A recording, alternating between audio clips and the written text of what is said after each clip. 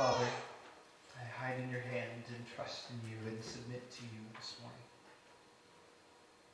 Fill us all with your Holy Spirit. Let your Spirit come upon all of your people, that all of God's people may prophesy, as Moses said, that we would behold your face.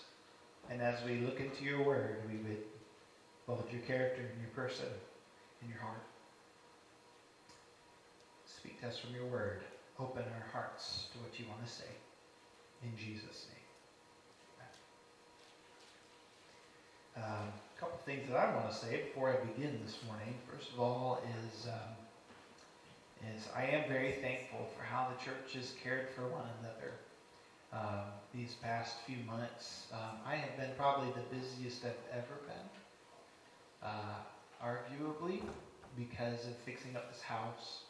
And we had kind of set our own pace or timeline, whether that was wise or not.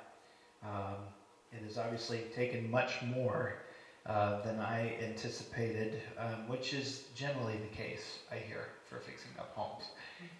But in my absence, I really have preached a lot. I have not pastored as well in this season, and I feel that. I feel my lack in shepherding a flock. But I've seen you guys care for one another and love one another, and I've been thankful for that. And so please forgive me in my lack. I know it, and I sense that, and I've asked the Lord, and I've prayed often for you as I've been working. And so thank you, and hang in there and pray for me. We're almost at a checkpoint here, God willing, in the next few weeks. And then a few weeks after that, we'll have a baby in that house. And so you can continue to pray for me. But know that my heart is with you, even though I haven't been with you as I've wanted to. So please forgive me. And thank you for shepherding and caring for one another. That's what we need.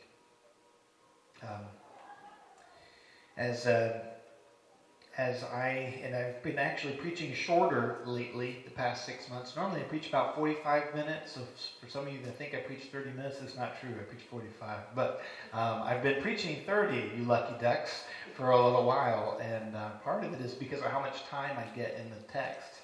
I don't get as much time, or I don't take as much time as I have in the past. And so maybe that's a better thing. I don't know.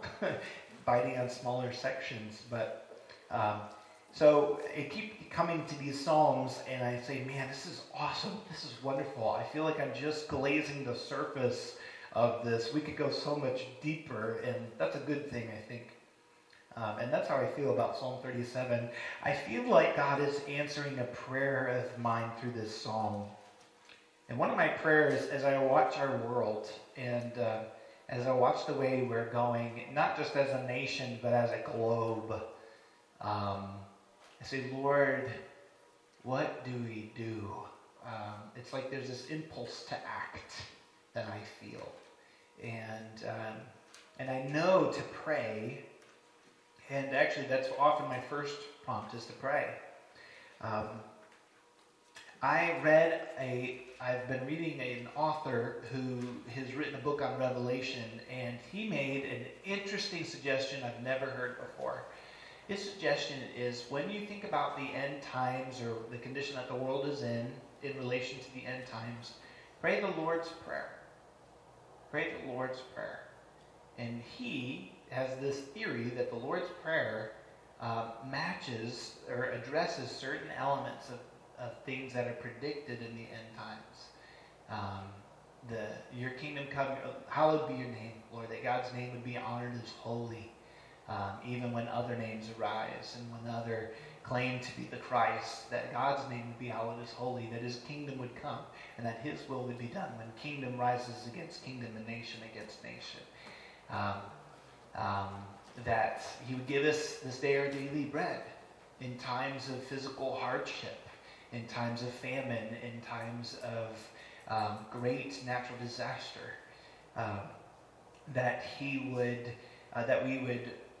forgive us our sins as we forgive those who sin against us, as the church goes through persecution, and great persecution in the end times, and throughout the ages. that he'd lead us not to temptation, but deliver us from evil.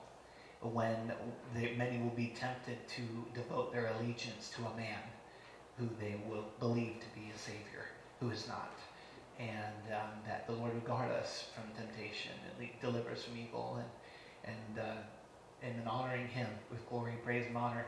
I thought that was so unique, and I thought it was practical. That's a way that we can respond to the things that we see around us, is pray the Lord's Prayer, that God would hallow his name, that his kingdom would come, that his will would be done. And as politics kind of fluctuates, and as we see just the amping up that is constantly is happening through politics and politicians and the media, always trying to amp things up, we can remember that this kingdom is not our home, that this land is not my patria, my father country. I have another land that is mine.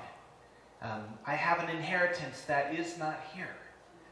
And I'm going to pray, your kingdom come, your will be done. That reminds me of his kingdom, and of his kingdom that rules in the hearts of men. And so we could go on. I may revisit that sometime, because I thought it was a great idea. Whether his theory is correct about whether it actually parallels the seals of Revelation or not, I don't know. I think it's a good application. But I do pray that, Lord, how do we respond to these days? How do we respond to some of the scary things that we see? The war in Ukraine, or war happening again. You know, when that war happened, the first scripture in my heart was, do not be afraid, for these things must take place. This is what Jesus said. Don't fear, for these things must take place, but the end is not yet. That's what he said. And but I read, you read about the seals of Revelation, and you notice that right after it talks about a conquering war, it talks about inflation. It talks about disease. It talks about inflation rising. The inflation that we're seeing right now can't hold a candle to what I read in Revelation. All right? I don't think we're there. I don't think we're seeing what I read. When it costs a day's wages to buy a day's worth of bread for one person, then we've hit that what that seal describes. 8% inflation doesn't compare to that. And yet we still see inflation. And I hear about financial hardships, not just that are already here, but that are coming. You look at the gas price going up, and what the food prices go up will follow. Food prices will go up to follow. You hear about things like the Great Reset. How many of you have heard about that? The Great Reset. Strange things afoot, let me tell you, in the world stage. The countries of the world gathering and talking through reworking the economies of the world into one system. Now, where have I heard something like that before? You look at these things, and it reminds me again, why the nations rage and the peoples of the earth plot in vain against the Lord and against his anointed. Whether we are close to Christ's return or not, whether we're close or not, there's a lot of evil things afoot. And we look at the politics of our own nation and the division, the great division in our own nation. And boy, have you been ever vexed or frustrated when you think about the state of our nation? There can be a temptation when we see wrong things and corruption around the world to be angry, to be vexed, to be upset, and to be worried. All of those things might come together, or maybe in different forms. Fear is a strong one, and I find that I have a hard time talking about these things with people because they get afraid. And maybe it's not always best to dwell on them. But our heart may respond with anger and fear. How do we handle these things, Lord? What do we do? I think Psalm 37 touches on what we ought to do, and how the Lord wants us to think, and what he wants us to think about. And I've just been delighted with this. I'm only going to catch about 11 verses today. I feel like I see an answer, a partial answer at least, from God in Psalm 37. And the main idea is fret not for evil, but feed on the Lord. Fret not for evil, but feed on the Lord. All right? And so begin with me in verse 1. This is written by David. Also, fun fact, it is a poem that is arranged as an acrostic. An acrostic is where you begin with A, and you did this in school, where you wrote a poem where you start with A, and then you start with B, and you start with C. You don't see that here, but it was written in Hebrew. So the Hebrew would have this, which each stanza begins with the next letter of the Hebrew alphabet, which is kind of fun. But let's begin with fret not. Words from David as he prays. Fret not yourself because of evildoers. Do not be envious of wrongdoers, for they will soon fade like the grass and wither like the green herb. Now that word fret, it shows up at least 3 times on my first page. Fret not. It shows up again in verse 7. Fret not yourself over the one who prospers in his way. Verse 8. Fret not yourself. It tends only to evil. It's interesting. It begins by saying, don't fret about evildoers, and then it finishes, just don't fret. It just tends to evil. Now, when I think of the word fret, what do you think of when you hear the word fret? Worry. I think of worry, generally. But what other versions do you have of that word in your text?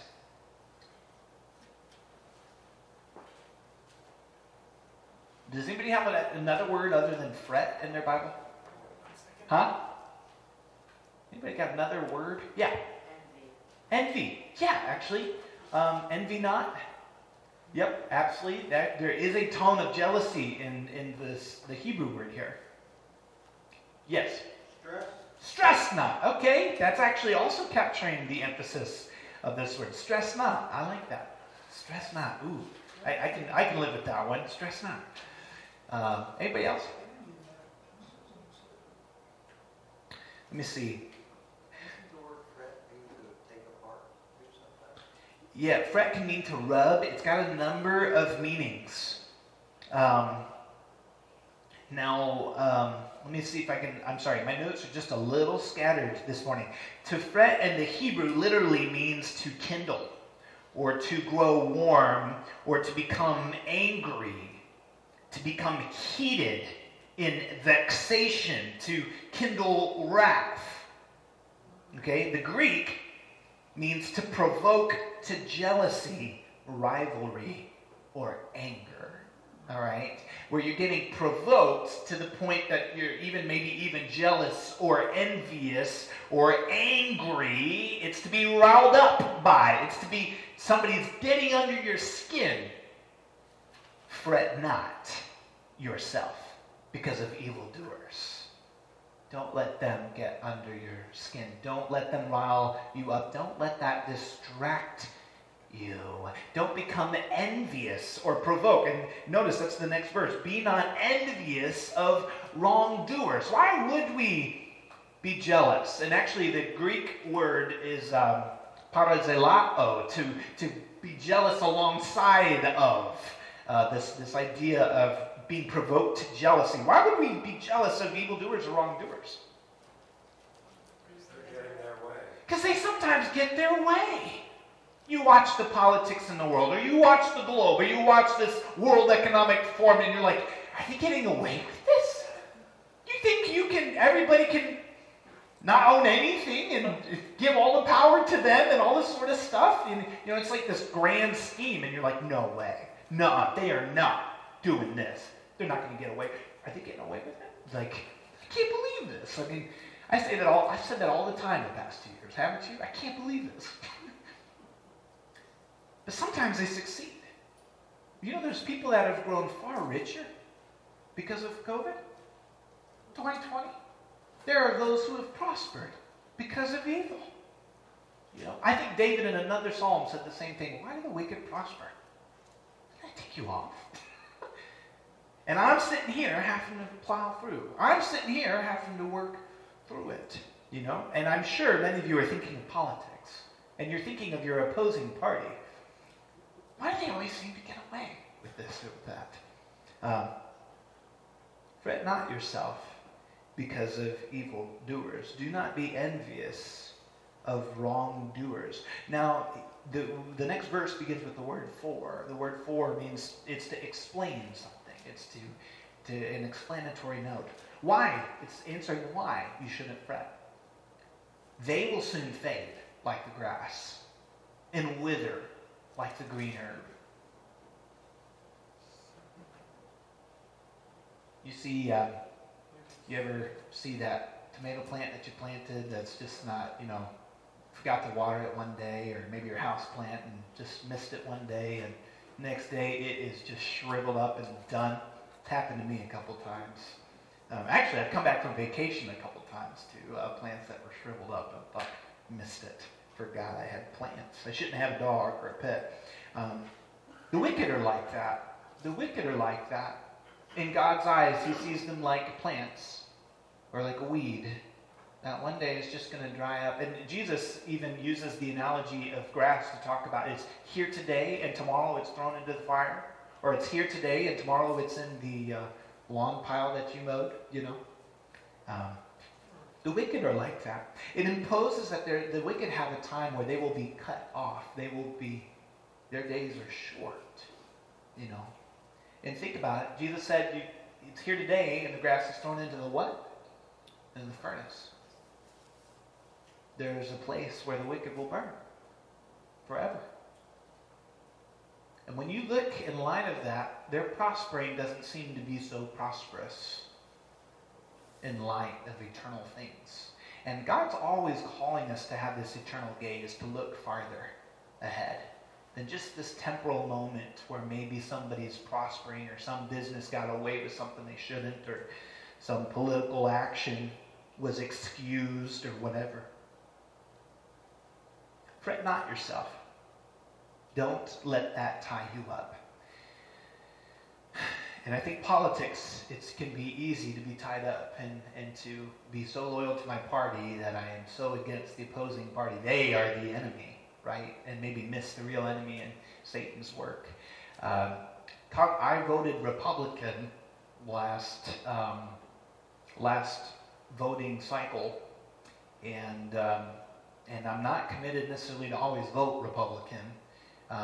Because I see corruption in both parties, and I just saw an article that Fox News featured a story of a transgender boy raised by a family, and they were portraying it as if this is a good and healthy thing by Fox News.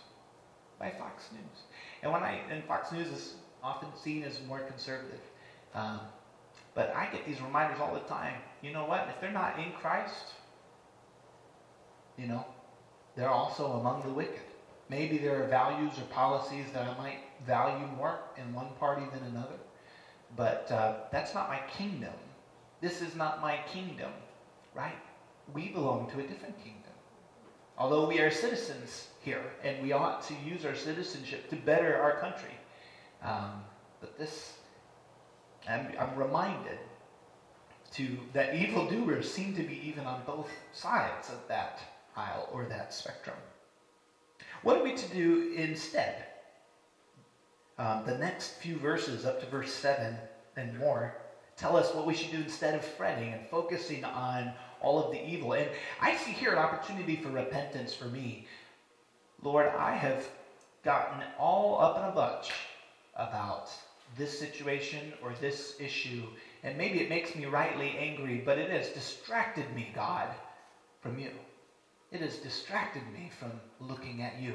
That relationship or that wrong that was done to me has distracted me from you. Forgive me, Lord.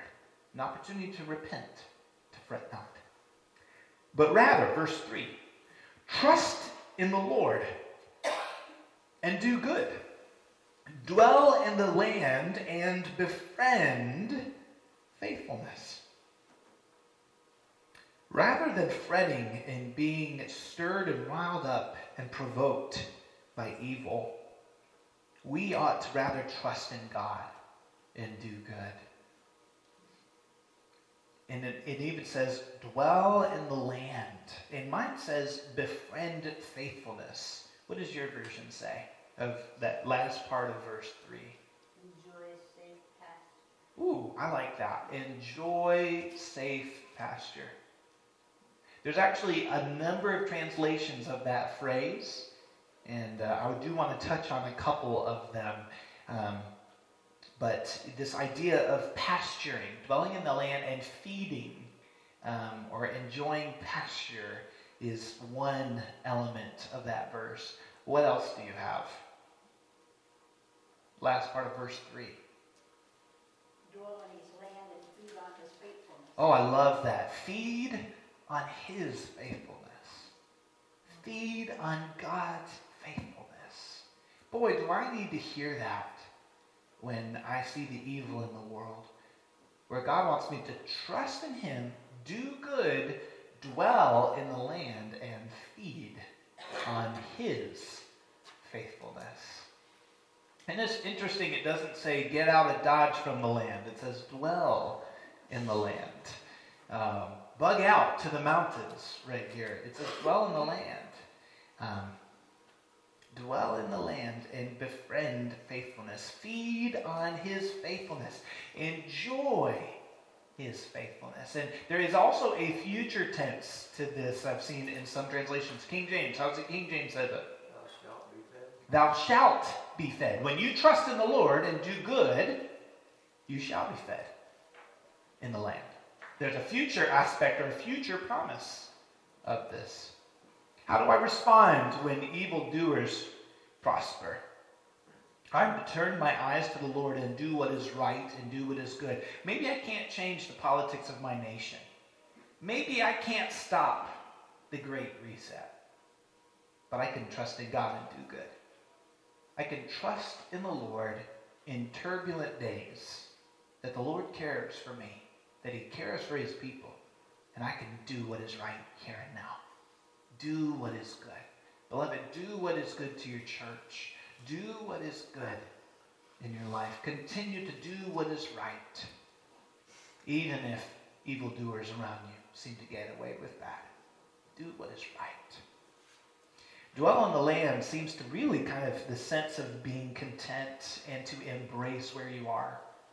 I think about when God's people, the Israelites, were taken into exile into foreign nations. And because they were going to be there a while, they're instructed, dwell in the land. Seek the benefit of the city that you live in. Plant gardens. Plant vineyards. To plop a squat. And I think the phrase that I might use is bloom where you are planted. Bloom where you are planted.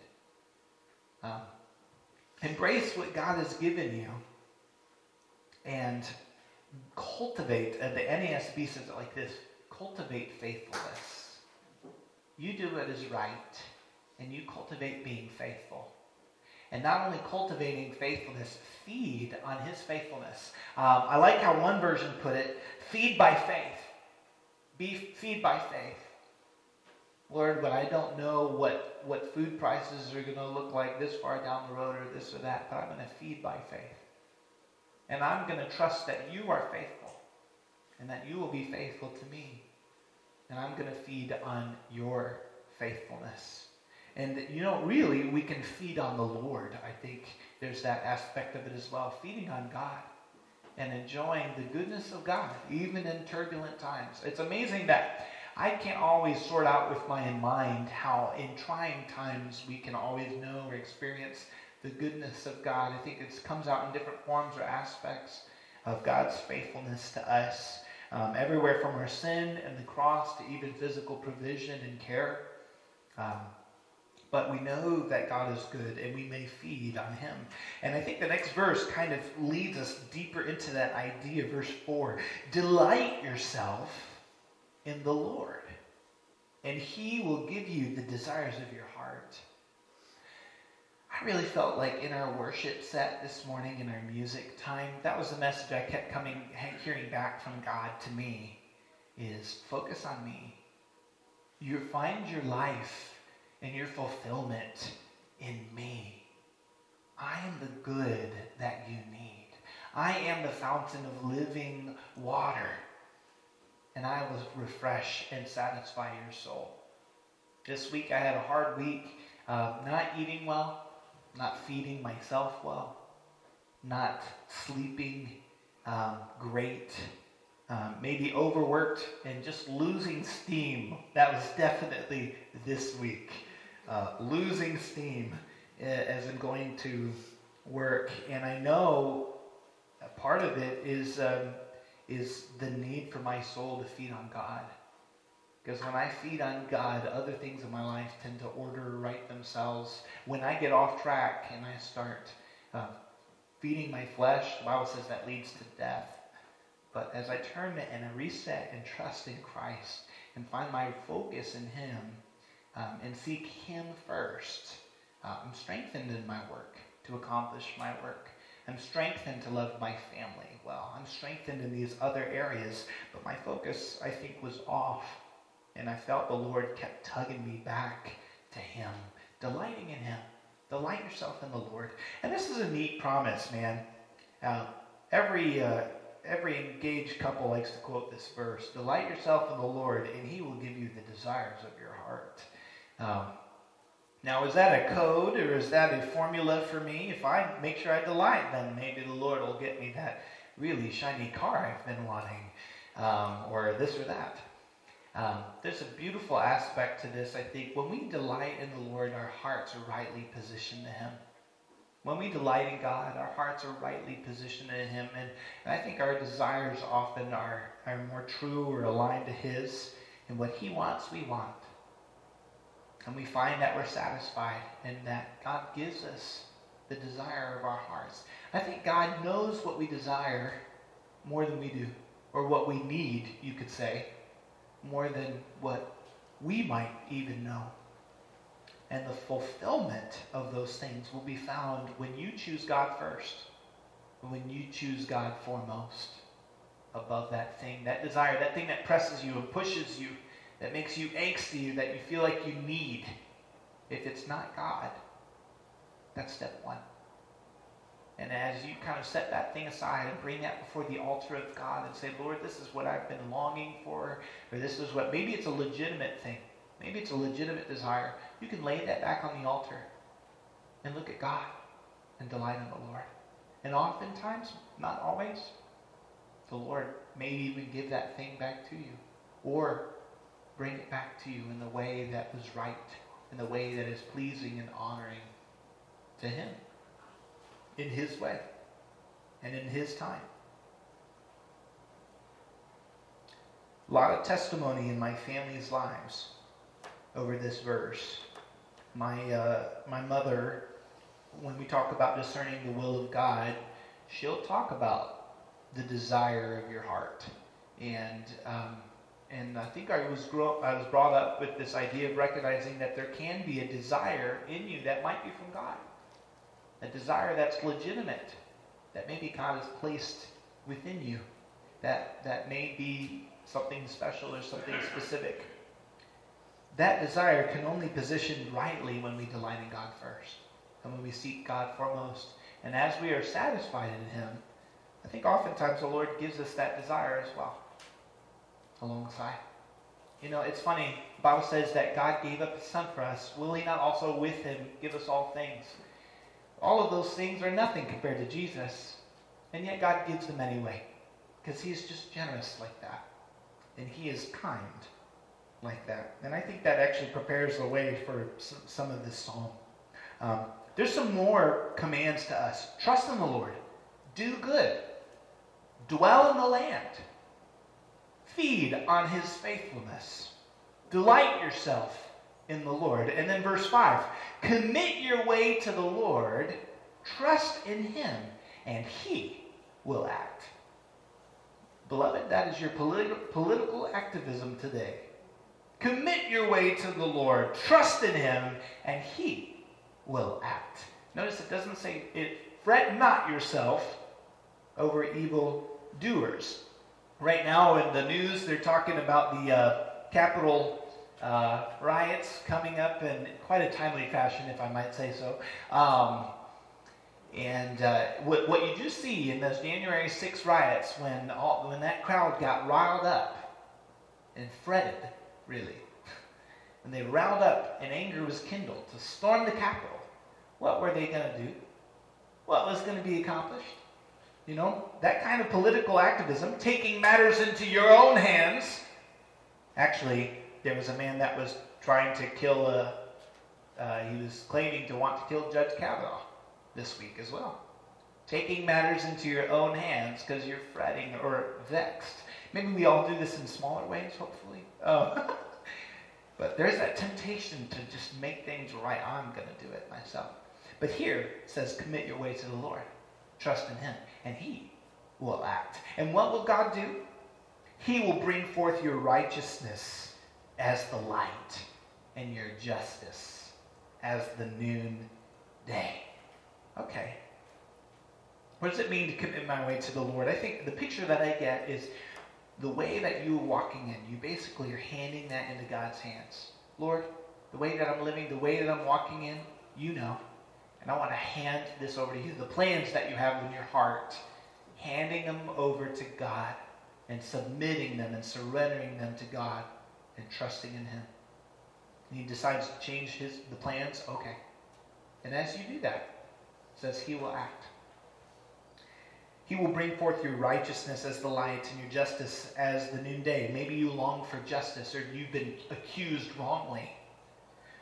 Maybe you were in the right. Maybe you were innocent in this matter or that, but it hasn't been portrayed that way. It hasn't been seen that way. Or as Christians, we trust in Christ. There may be a day in the U.S. where we're persecuted for trusting in Christ, for claiming that Jesus is Lord. We might be right, though they condemn us as wrong. We must trust in the Lord and let him act on our behalf.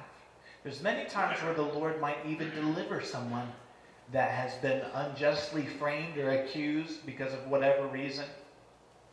I just saw a story. Oh, I can't summarize it well. A woman took her daughter and fled the country for 20 years because they wanted to force her child to do something that she didn't want them to do. It was a wrong thing. It was quite political. I don't know if it was like transgender treatments or something like that. And so she just got acquitted. She was just declared innocent. 20 years. And her righteousness was brought out as the light. Her justice as the noonday. That happens. That does happen. But I tell you how many times I read the news and in Nigeria or in India or in some other country, a Christian has been condemned wrongly. And now they're in prison for it. You put up a Facebook post and you honor Christ, and now you're in jail, condemned wrongly. There is a day when the wicked will be cut off like the grass. And on that day, it's a day of judgment. And on that day, those who trust in the Lord to act on their behalf, their righteousness will be brought forward as the light. Their justice will be brought forward as the noonday. That may be here. That may not be. It may be on the last day, when your righteousness and justice is brought forth on your behalf on that day. But notice that action, trusting in the Lord and letting him act. And it even gets even more, I don't want to say the word passive, I don't think it's passive, but maybe restful even than that. Verse 7, be still before the Lord and wait patiently for him. Be still before the Lord. And wait. Wait patiently for him. How easy is that to do when the nations rage and the peoples plot in vain? When the earth gives way and the mountains be thrown into the sea. And there in that psalm it says the same thing. Be still. And know that he is God. He will be exalted among the nations. He will be exalted in all the earth. This is so counterintuitive in a lot of ways. And really, it's this calming and quieting of our soul before God, knowing that God's in control, that God has it, and God's going to take care of it. Wait patiently for him. Fret not yourself over the one who prospers in his way, over the man who carries out evil devices. And then verse 8, refrain from anger, forsake wrath. It's all the same idea of fretting not. Don't be kindled. Don't let that get under your skin. Fret not yourself. It tends only to evil. It tends only to evil. Now, Scripture says, be angry and what? Sin not. Do not sin. But it also says, don't let the sun do what? Go down on your anger. There's a time to be angry. There's a time to be angry. And I think in our anger, we must look to God. And we must commit our way to Him. And trust in Him to act. And deal with that anger rightly. So that Satan doesn't get a foothold in our hearts and I end up fretting. I end up becoming vexed and upset and angry, and it just falls into this cycle. You know what I'm talking about?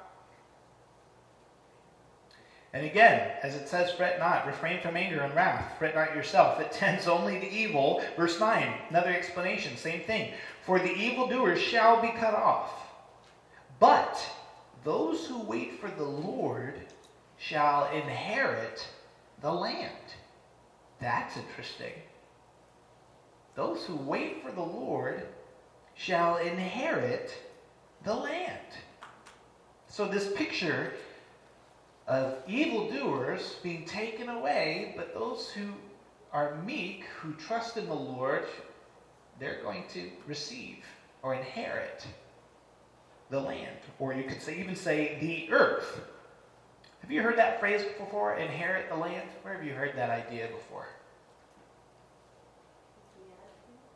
Yes, Beatitudes. And well, actually, I'm going to come to it because he gets even closer here in the next couple of verses. Verse 10.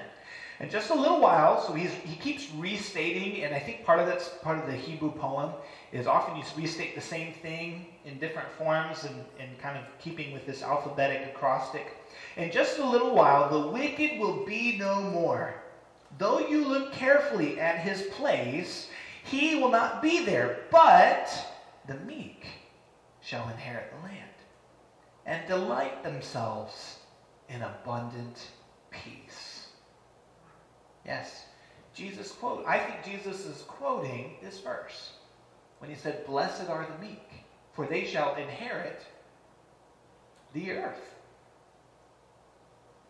Jesus, in talking through and beginning his Sermon on the Mount, shares this verse, blessed are the meek, for they shall inherit the earth and delight themselves in abundant peace. There will be a day of peace and a day where there will be abundant peace. And it's so counterintuitive that what the idea of meekness is the gentle. The gentle. Those that have refrained from anger or forsook wrath, that fret not. That's counterintuitive. I watch the left and the right in politics, and sometimes I feel like I'm seeing the same spirit. And now I'm not saying that there aren't legitimate values that are being fought for.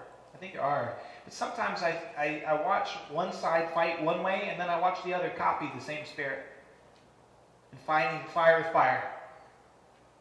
And I just think that's not how a Christian reacts. Fret not over the evildoer. It's just not natural in my flesh to respond that way. And I think there's a tempering in that. Did Jesus ever get angry? Yeah, he did. He did. And so we do see there's a time to get angry, or to respond to injustice, or to call out wickedness or hypocrisy. You know, as John the Baptist did. There's a time for that. I think, I wonder if the sense of this is different than that. Like a righteous and bold anger that responds and calls out injustice versus this riled up, fretting, vexation, fleshly response to evil. And David continues to turn his gaze to God in the midst of that. And those who wait for the Lord shall inherit the land. That phrase, inherit the land, it shows up more over and over again. Verse 9 shows up in verse 11. It shows up at 18 is kind of the similar idea. The Lord knows the days of the blameless, and their heritage will remain forever. Verse 22, those who blessed by the Lord shall inherit the land. Verse 29, the righteous will inherit the land and dwell upon it forever. As I see this, what we're realizing as evil prospers, there will be a day that God will judge the wicked, and he will affirm or acquit the righteous, his own. He'll declare them innocent. And when I hear the word inherit, sometimes the word inherit implies a death. Somebody's got to die oftentimes that we might inherit the land, and or to inherit, to have a inheritance. I wonder, I don't know if it's the death that inaugurates that after death there's an inheritance. But for you and I in Christ, the Bible says that we have an inheritance. It's an inheritance in the Lord. It's a spiritual inheritance in Christ. The Bible says there's a day where you and I will reign with Christ as kings and queens and priests. And Revelation says it will be on the earth. On the earth.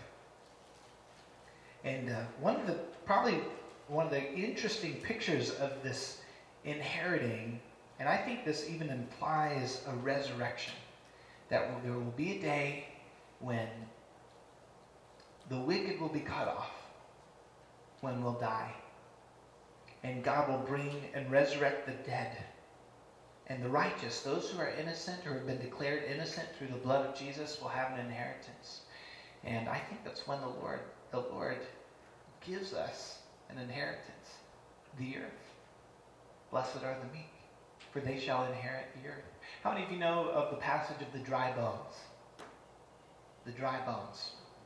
I know this is kind of a long section, but I think this is an illustration that I want to finish with today. I'm reading to you the section of dry bones. And this is very raw. I've not processed this much, and so I'm going to throw you the raw meat for you to chew on later. And to maybe continue, and we might develop more of this next week. But listen to this passage. The hand of the Lord was upon me. This is Ezekiel, one of the Old Testament prophets, and he's looking out over a valley. And this is during the time of Israel being punished for their sin and being exiled out of their country. The hand of the Lord was upon me, and he brought me out in the spirit of the Lord and set me down in the middle of the valley. It was full of bones. And he led me around them, and behold, there were very many on the surface of the valley. And behold, they were very dry. And he said to me, Son of man, can these bones live? And I answered, O Lord God, you know. And then he said to me, Prophesy over these bones, and say to them, O dry bones, hear the word of the Lord.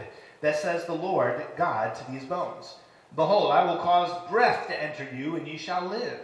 And I will lay sinews upon you, and will cause flesh to come upon you, and cover you with skin, and put breath in you, and ye shall live, and ye shall know that I am the Lord. So I prophesied as I was commanded. And as I prophesied, there was a sound, and behold, rattling. And the bones came together, bone to its bone. And I looked, behold, there were sinews on them, and flesh had come upon them, and skin had covered them, but there was no breath in them. And he said to me, Prophesy to the breath, Son of man, and say to the breath, Thus says the Lord God, Come from the four winds of breath, and breathe on these slain, that they may live.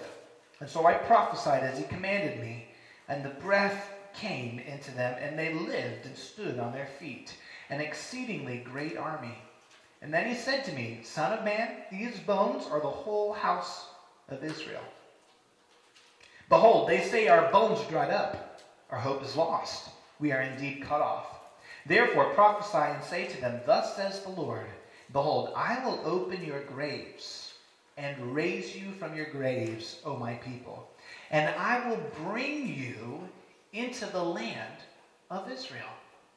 And you shall know that I am the Lord, when I open your graves and raise you from your graves, O my people.